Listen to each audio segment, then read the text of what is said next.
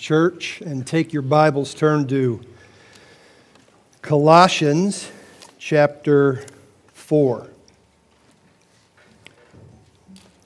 This last section before Paul gives final greetings is a tightly brief pericope, constructed outline, I would say, of Christians and those who are without Christ. So let's look together this morning at chapter 4, verses 2 through 6. Continue steadfastly in prayer, being watchful in it with thanksgiving. At the same time, pray also for us, that God may open to us a door for the word to declare the mystery of Christ, on account of which I am in prison, that I may make it clear which is how I ought to speak. Walk in wisdom toward outsiders, making the best use of the time. Let your speech always be gracious, seasoned with salt, so that you may know how you ought to answer each person. Let's pray. Heavenly Father, it is easy for us as your people to become dull. We need the Word. We need the sacraments. Lord, they are your sustaining work that continues on in our lives, that sanctify us. Lord, there are many things that we do here in this life that we will continue to do into eternity with you with great joy and fulfillment. Yet there is one task that won't remain, Jesus, when you return. It'll be final, it'll all be over. And that's evangelism. So I pray that you would cause us to contemplate this passage well.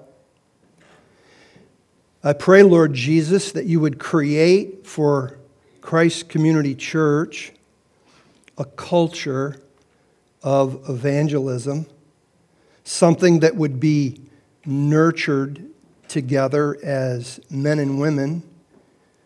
We would certainly pray this for our own households, and yet, Lord, not just for our own households, but for those who you give us a sphere of influence to within each of our own vineyards that we live and where life takes us.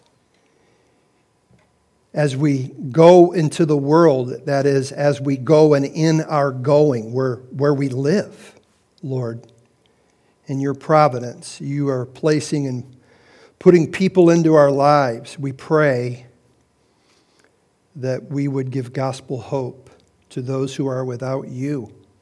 Somewhere along the way, Lord, as you saved us, you brought varied people and circumstances that led us to you. Could have been family, could have been close friends, could have been the church, Lord, but if we were outside the church, it could have been just people who reached out to us.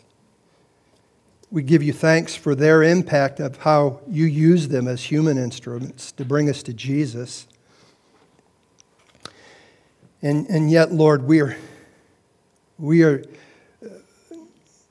a desire for souls. And I pray, Lord, in the sobering nature of this text, that we wouldn't pull away from it. Rather, we would be drawn near to you because we have the words of life. The gospel is the good news that saves us. And yes, Jesus, we know you are continuing to save because you haven't returned yet. So bless your people in the gospel and give us a burden for those that don't know Jesus. We pray in the name of Jesus and by the power of the Holy Spirit. Amen. Evangelism is a part of every Christian's life.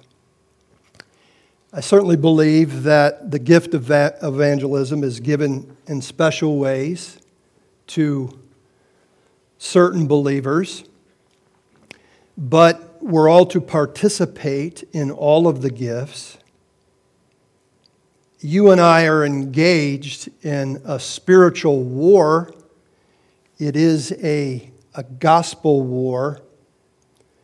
It's a war that began in the garden, and we as the human race, all of us across the globe, fall in one of two camps.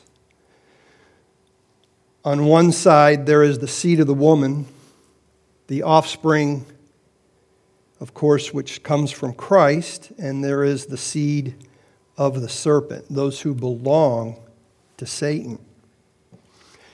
This section here, though brief, it's really practical. I would say it's real clear, super helpful as we're going to dive into this.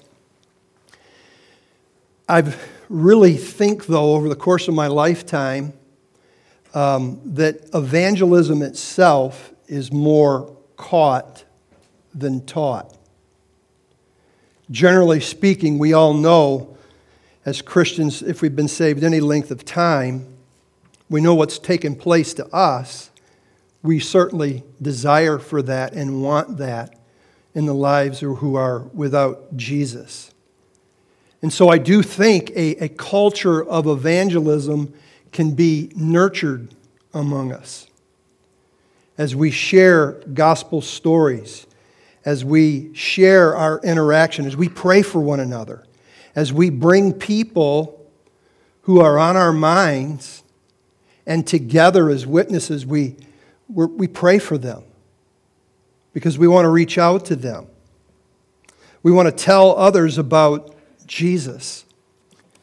And this there's really no mincing words with this. You know, I've been involved with varied instruction of evangelistic type teaching that try to prepare us in a way that I think is really unrealistic. Because the bottom line is all of our lives are messy. And getting involved in the life of someone else who doesn't know Jesus is messy. It's going to take risk on our part. And as a Christian, we have to embrace the militant terms that God gives the Scripture because, yes, you're going to be attacked.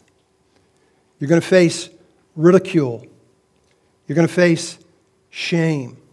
It's possible you might be ostracized.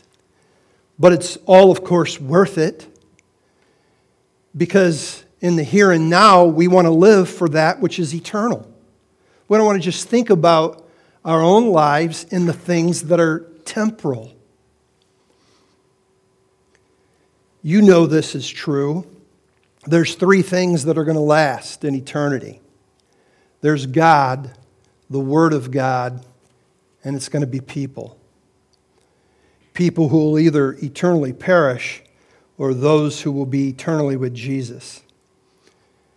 So we want to live for those things. You want to think about living your life through that lens. And it doesn't matter our occupation. It doesn't mean you have to be in ministry as a full-time occupation, be a pastor, be a missionary. It could include that. But the bottom line, when you look at the book of 1 Corinthians, and I think about 1 Corinthians chapter 7 and whatnot, God in large part saves people for the place where He's going to have a sphere of influence on. So we don't have to think and be overly burdened about the need to go somewhere. If that's what God has for you, He's going to open up those opportunities. He's going to continue to nurture in your heart those things. But it's rather in the place that you live. And I really think as we look at this brief pericope, I want to go about this in two different ways, okay? So we're going to give you two different things. And the first one is this. I think Paul, what he does here is he talks about talking to Jesus about people in verses 2 through 4. So that's going to be the first examination that we take, is talking to Jesus about people. And then secondly, in verse 5 and 6, we're going to look at talking to people about Jesus. Because I really think this whole section, though brief, it's power-packed, it's essential, and it's needful. And as we reckon back, as Pastor Alex took us through what had attacked the church at Colossae through chapters 2, we then transitioned into the life of the church. And we've been talking about the Christian's relationship to Christ. And then we've been talking about the Christian's relationship to the church. And then we began to talk about the Christian's relationship for those who are married with their spouse. And for those who have children, the parents with their children and the children to their parents. And then, of course, in equating it in our day and age, work. The Christian in their work, their occupation. And so it's, I think, most appropriate, because I think we begin within what should be nurtured within to expand. The church meets to be edified by the Word of God. The book of Acts is consistent to share this, and then it goes. And in its going, it takes Jesus to the world.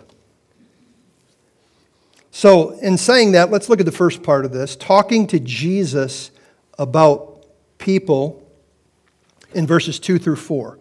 He says to continue steadfastly in prayer, being watchful in it with thanksgiving. And at the same time, pray also for us that God may open to us a door for the word to declare the mystery of Christ, on account of which I am in prison, that I may make it clear which is how I ought to speak. Now, the beginning part here, to persevere in prayer and then to be alert or to be watchful, I don't think those are just general exhortations, though that would be true, right? We're to be alert about everything, and we're to be watchful in prayer and those kinds of things. But I really think, because this is a small new paragraph here, I think it's concentrated, and it's to think about how we're to think about praying for people. We want to go to Jesus about people who are in our lives. So when he says to continue steadfastly in prayer, I don't think he's really talking about like an intensity. Rather, I think he's talking about to make it a habit. In other instruction, Paul will talk about to pray without ceasing. He's not talking about, I don't think, your posture or your position. We can pray in all sorts of positions. I remember years ago on Wednesday evening, with all of us gathered together, I went through a series on various positions that people prayed in. What I really think this is, and when the Bible talks to pray without ceasing or to pray continually, is what the Quaker Thomas Kelly referred to as God consciousness. Now think about this. Every day of your life, you have things that you all have to do where the world takes you from the moment you wake up in the morning to the end of the day. And as those who have been made alive in Christ, you have, all of us have it, this consciousness that's about God. It's consideration of your own life, and it's also the things that are going on around you. And there can be some very intense things that you're experiencing at work or in family life or wherever, and yet there's this communion that you possess that I think Thomas Kelly was accurate about.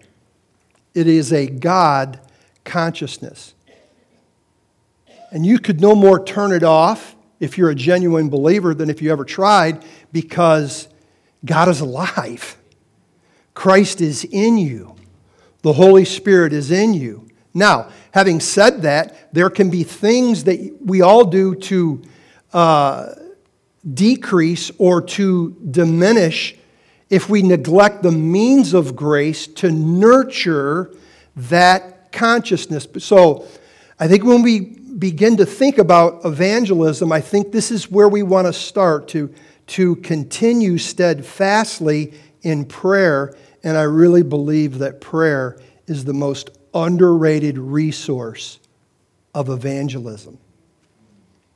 We begin to think of the things that we have to say and exactly how we have to say it and to try to get our point across correctly. But this is a spiritual war we're engaged in. And it's essential that you and I enter into that battle with a God consciousness, a Christ-centered consciousness between you and Jesus and taking people that you know of that are in your life. So we go to Jesus for everything. And in this regard, we're to continue, that is, we're to not give up. And you get weary, don't you? You get weary.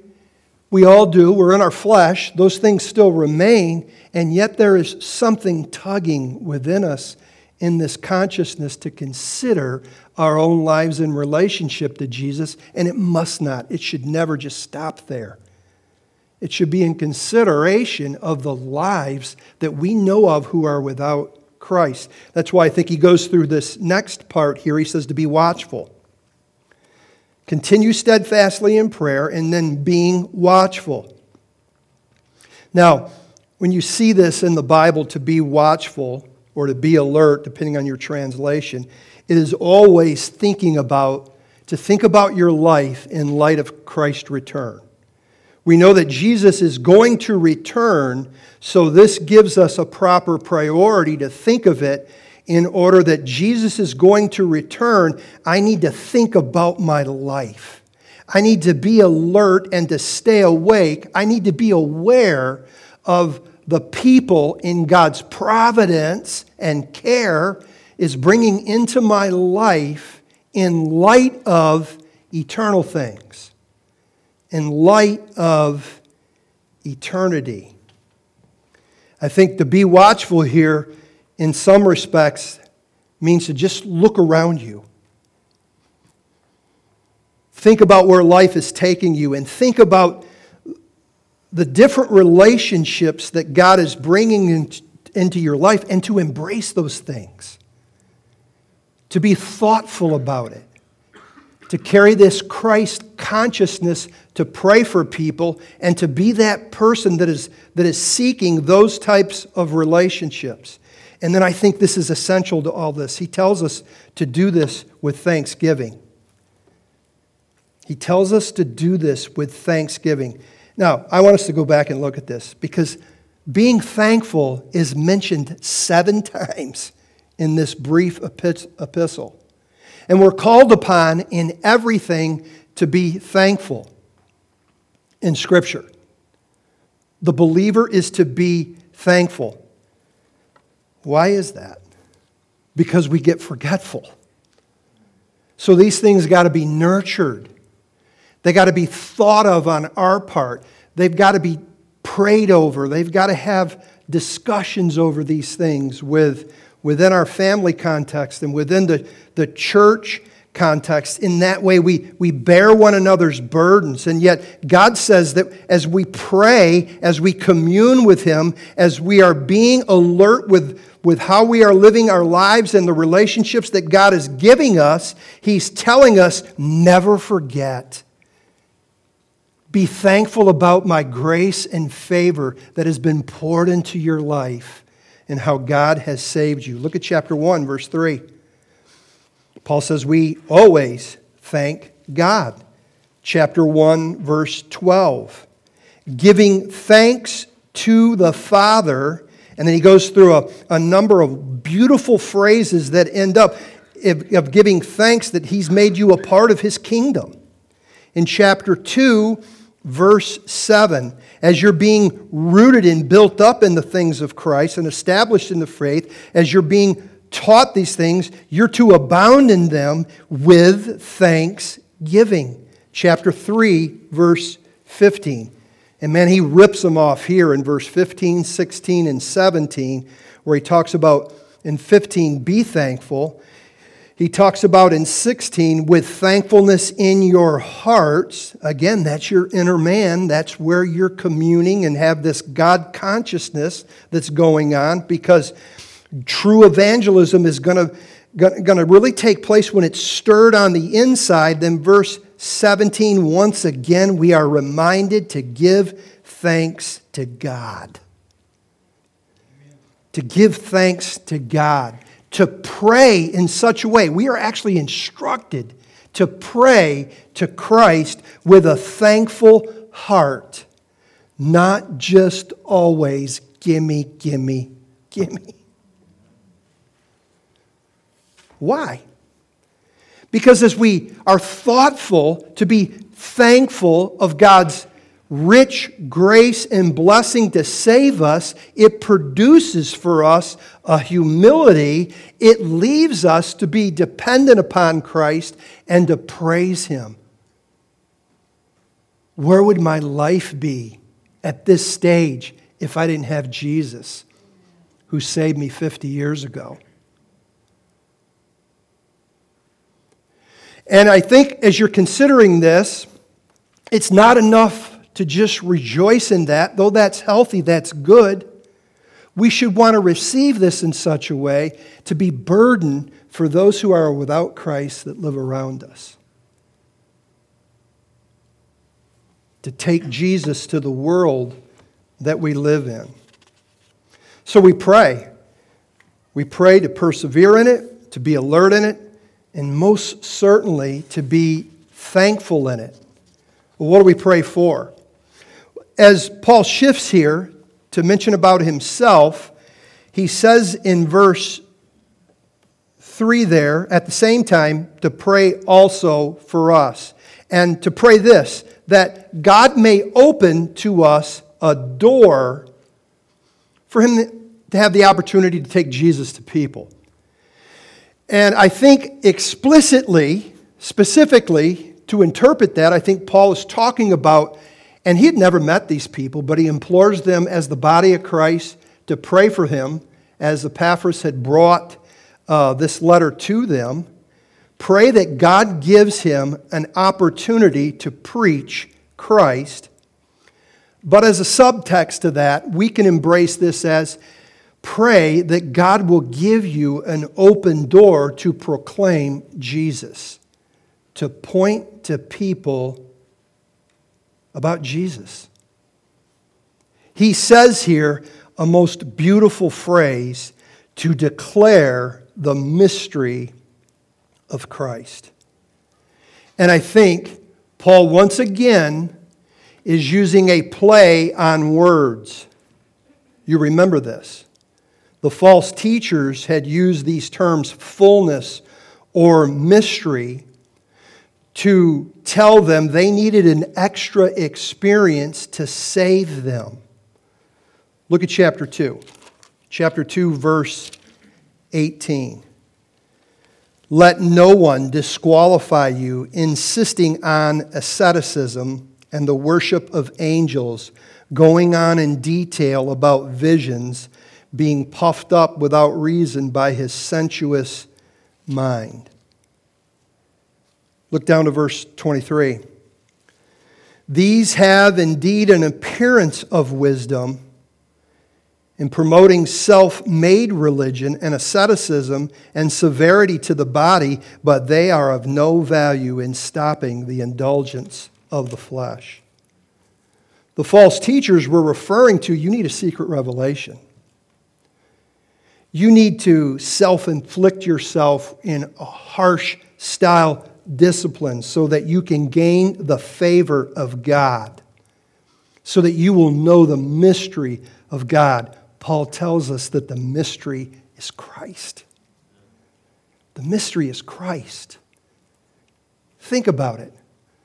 The Son of God, the eternal Son of God, leaving from heaven to descend and to condescend himself with humanity, taking on flesh as his life in purity. The only pure person that ever lived the face of the earth. Think of the strife Jesus had to deal with in this sense, and he did it perfectly, in the contradiction of sinners as one who was holy in word and thought and in deed. The creator of the universe lived a poor, humble life. In love, and he did it in love for his Father and to those who he would redeem, he lived a sinless life because it was necessary to become the appropriate sacrifice in word, thought, and deed. Jesus suffered a real physical death on our behalf, church. He rose from the dead. He ascended back to heaven. He sits as your kingly priest, united to you, to give you the strength and the power to live the Christian life and to take the gospel to others. Want to talk about mystery? Let's talk about Christ. He is the mystery. You want to talk about a mystery? The mystery of Christ is He raised your dead heart. Where you were dead to the things of God. I was dead to the things of God. I didn't care about the things of God. Though raised in a Christian home, God changed my heart. He changed my mind. He came to dwell within me. He gives me this union where I have a consciousness of Him every day, and so do you. We want to talk about mystery. Let's talk about Jesus. He's the mystery. And I don't want any of you to think you lack anything, because you don't. The mystery, the thing that has united us all together, that puts us all on common ground, the needed experience is the experience of Christ. And look at what He did for us. Chapter 1. I just want to read these two verses. They're just so good. Verse 26. Here's the mystery. The mystery hidden for ages and generations, but now revealed to His saints. To them God chose to make known how great among the Gentiles are the riches of the glory of this mystery, which is Christ in you, the hope of glory. Wow. Man, that's the mystery. That's the wonder. That's the splendor that changes hearts, minds, and lives. And we all have it equally. He has translated us from the domain of darkness into the kingdom of God's beloved Son. So not only do you have Christ, you now are living for a new kingdom. A kingdom that is alive. It has been inaugurated. It's in your heart, in your mind. There is a sense that we are a shadow of the gathering of God's people now, and there is a kingdom that will be fully realized when Jesus returns. What does he pray for in this communication? How I ought to speak. How I ought to speak. This is fascinating to me. Think about this. Paul's in jail. Okay, Paul's in jail. More often than not, when he's in jail, he's chained. He doesn't ask for freedom here. And he doesn't ask for ease. He says, would you please pray for me? Would you pray in such a way that you would ask God to give me a door, to give me an opportunity to share the mystery of Christ to this people that I'm with in prison? I don't know that I would be asking for that. I know myself pretty well. I'd probably be looking for that ease. I'd be looking to get out. He says how I ought to speak. Paul's asking, would you open the door, God? And in opening the door, would you give me the words? Would you teach me to be dependent upon Christ, to be sensitive to the Spirit? And he is trusting in God for the opportunity and the words. And we're no different in that way. Let me give you a couple things to keep it simple. The gospel message is who Jesus is and what Jesus did. Don't get yourself overly panicked. Rely on Jesus. Pray for those opportunities. Usually, when we approach the Bible for specific things, we want specific answers. But the facts are, Christianity doesn't work like that for us. I don't know what you're going to be presented with. You don't know what I'm going to be presented with. God doesn't want me to live Paul's Christian life. He wants me to live my Christian life. He's given me a sphere of influence. He's given each of us a sphere of influence. After the church has met to be edified weekly, it disperses into the realm as we are engaged with the world, not to be repulsed. They need Christ. Yes, in the world, not of the world, but not hidden away from the world. Let me give you this. This is so good. The gospel, who Jesus is and what Jesus did, is the power, the dunamis, the dynamite of God for salvation. The gospel, when it is believed, it blows up and transforms and changes a person. Trust the gospel, not your own abilities. The facts are, you might be in settings. I know I've been in settings with people far more intelligent than I am. And Scripture, as we were looking at in the Bible class today, tells us not to fear. He tells us not to fear. He provides the words and the opportunities. We're just to nurture that relationship with Jesus and to trust Him for those things. It's to rely upon Christ. Yes, we're to talk to Jesus about people. We're to think about people specifically. And I have no doubt in my mind that some of you are sitting here, if not all of you as Christians, that God has brought, through the power of the Spirit, people to your mind. Because Christ is the head of the church. I know He has me. We want to look for those relationships. So the second aspect of this as we move along is we want to look at this, to talking to people about Jesus.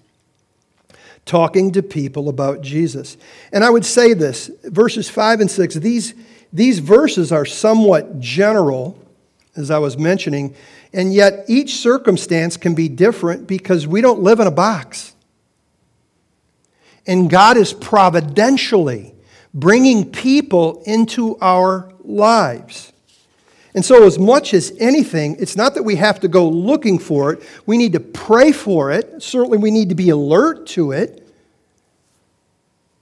Many people will never come to church, and some of you were converted outside of the things of Christianity and really didn't come to Christianity until some beautiful soul began to take Jesus to you. So we want to look at this now about talking to people about Jesus. Paul starts this. He says, walk in wisdom, which simply means to live wisely. Walk in wisdom, to live wisely. It's to do good and to cease from your sin. To live wisely is to recognize that God is sovereign over every aspect of your life. We don't live compartmentalized. Okay, I'm doing church now for a few hours, and then I go. No, Jesus is Lord. He invades every aspect of our being. And to live wisely and to walk in wisdom, I believe this encompasses this. We need to befriend outsiders. We need to make relationship with people that don't know Jesus, we need to be thinking about that in God-centered ways and taking those things to Jesus. When we become friends with those outsiders, we obviously have to be careful not to embrace any kind of sin, but we want to do this to live in honor to Christ. Why? Because my life is not my own. I belong to Jesus. He has bought me with a price. Well, I said these things are general, and I think they're difficult, to try to begin to label them. How is it that God wants me to live wisely? I want to give one example. So turn over to 1 Timothy chapter 6. I just want to give like a quick example. But again, your Christian life, we're not living the Christian life in a box. We need to think about this. But we are Americans, right? An American dream is to get rich. It really is. And that's the thrust. And let me say this. There's nothing wrong with people who are rich. There are rich people who don't live to be rich, and there can be poor people that do live to be rich. Money itself is amoral. But the facts are, we live in a society that is consumed with the American ideology to get rich. 1 Timothy chapter 6, verse 9.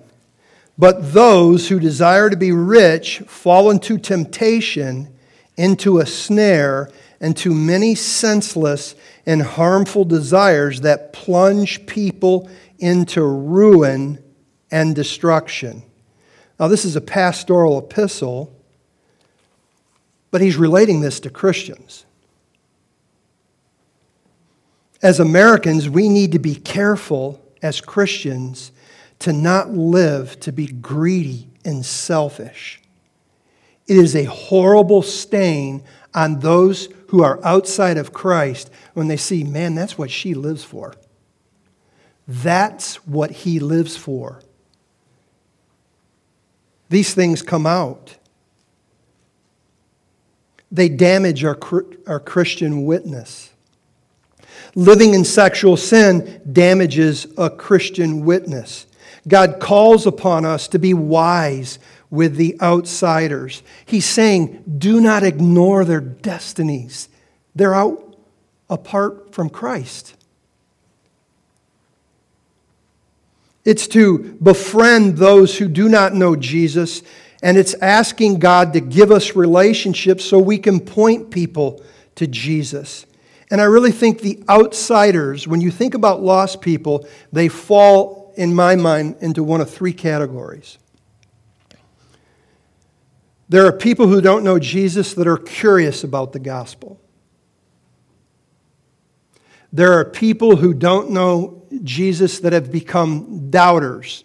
They've been, heard some things, some aspects of Christianity. They're doubters about the gospel. And then, of course, there are rejectors of the gospel. And each of those groups are to be dealt with in wisdom differently. In figuring how to do that, we're to pray to the Lord. We're to ask Him to give us wisdom, and we're to learn of God. And I really think one way that we can reflect the gospel well is to put on the new humanity that we looked at a few weeks ago that God has given us. Look back to verse 12 of chapter 3. This is what we should look like to the world. I know it's the interaction within the church, but God wants us to look like this to the world. As those who have been chosen and holy and beloved, that's what we are to God. We're secure in God. We're His beloved. We're to have compassionate hearts, to be kind, to show humility, to wear meekness, to be patient with others. We're to bear with one another. And if one has a complaint against one another, forgiving each other, just as the Lord has forgiven you, so you must also forgive. And above all these things, we're to love them. Listen, that lost person that's in your life, you have the greatest capacity to love them because we know what love is. We know what love is. And the world has given a horrific view of what love is. These are the things that we're to embrace. Usually when Christian evangelism comes up, we begin to think about, okay, well, how am I going to take it to work? You want to be a good witness at work? Work. Be a good worker. Work is a good vocation ordained by God prior to the fall. It does great things for the mind and the heart and the soul to work and work hard and work well. Don't worry about giving some sort of direct assault on some poor guy or gal at work, and all of a sudden that ends up in some sort of discouraging way, and then you disengage evangelism. I think one of the things we want to think about here is to don't quit. Have you ever failed? You felt like you failed in evangelizing? Man, I know I have. But that's not what we're relying on. We're relying on the gospel. Right? We make things right when we need to make things right. We need to go to someone who doesn't know Jesus and we've wronged them. We need to ask for forgiveness. We need to practice Christianity even with those who don't know Jesus. And here he gives 3 words, Paul does, in verse 6, speech, gracious, and salt, to refer to how we should be talking with people. Logos, charos, and halos in the Greek. It is speech that is gracious. It is speech that is attractive or winsome, and it's to do so with a humble manner. I think salt, as I thought about it, does 3 things. First of all, we put salt for flavor. I got a salt palate. Don't turn your back on me. If you give me a bag of barbecue chips, I'll eat the whole bag. What does salt as flavor do? It means to let's engage people. You think about the world that doesn't have Christ. Man, that's such a dark view of life. We have the words of hope. We have the words that bring eternal life. This gospel message that we have, we should be engaging. We should be salt that adds flavor. Salt preserves. Certainly in the New Testament day, it was used as a preservative. Here's what the gospel does as it preserves. It offers life. It offers hope. It can preserve their life. And also, I think we should think about this in this way. Salt heals. You have people in your life, some of you might have been wandered in here today, that are in severe emotional pain. The gospel heals wounds. In befriending that outsider, we should make the best friends Christians should be. We should know how to be a friend, for Jesus is our friend. A winsome, gentle speech that presents and defends Jesus. This gospel, beautiful, wonderful message of who Jesus is and what Jesus did. The goal is not to be funny or smart. The goal is not to win an argument. My dad used to tell me as a kid, I've never seen people won to Jesus by an argument. I get there'll be times when you're engaging in conversation. I love to be able to do that, but we're not trying to win an argument. We're trying to present Jesus. So do you know what that means? Be yourself. Be yourself. Point them to Jesus. Let's do it honestly. Let's do it with love. And let's do it with humility. But let's not be naive. It's going to be difficult. It's going to cost you. Some may reject you. Some may say some horrible things about you.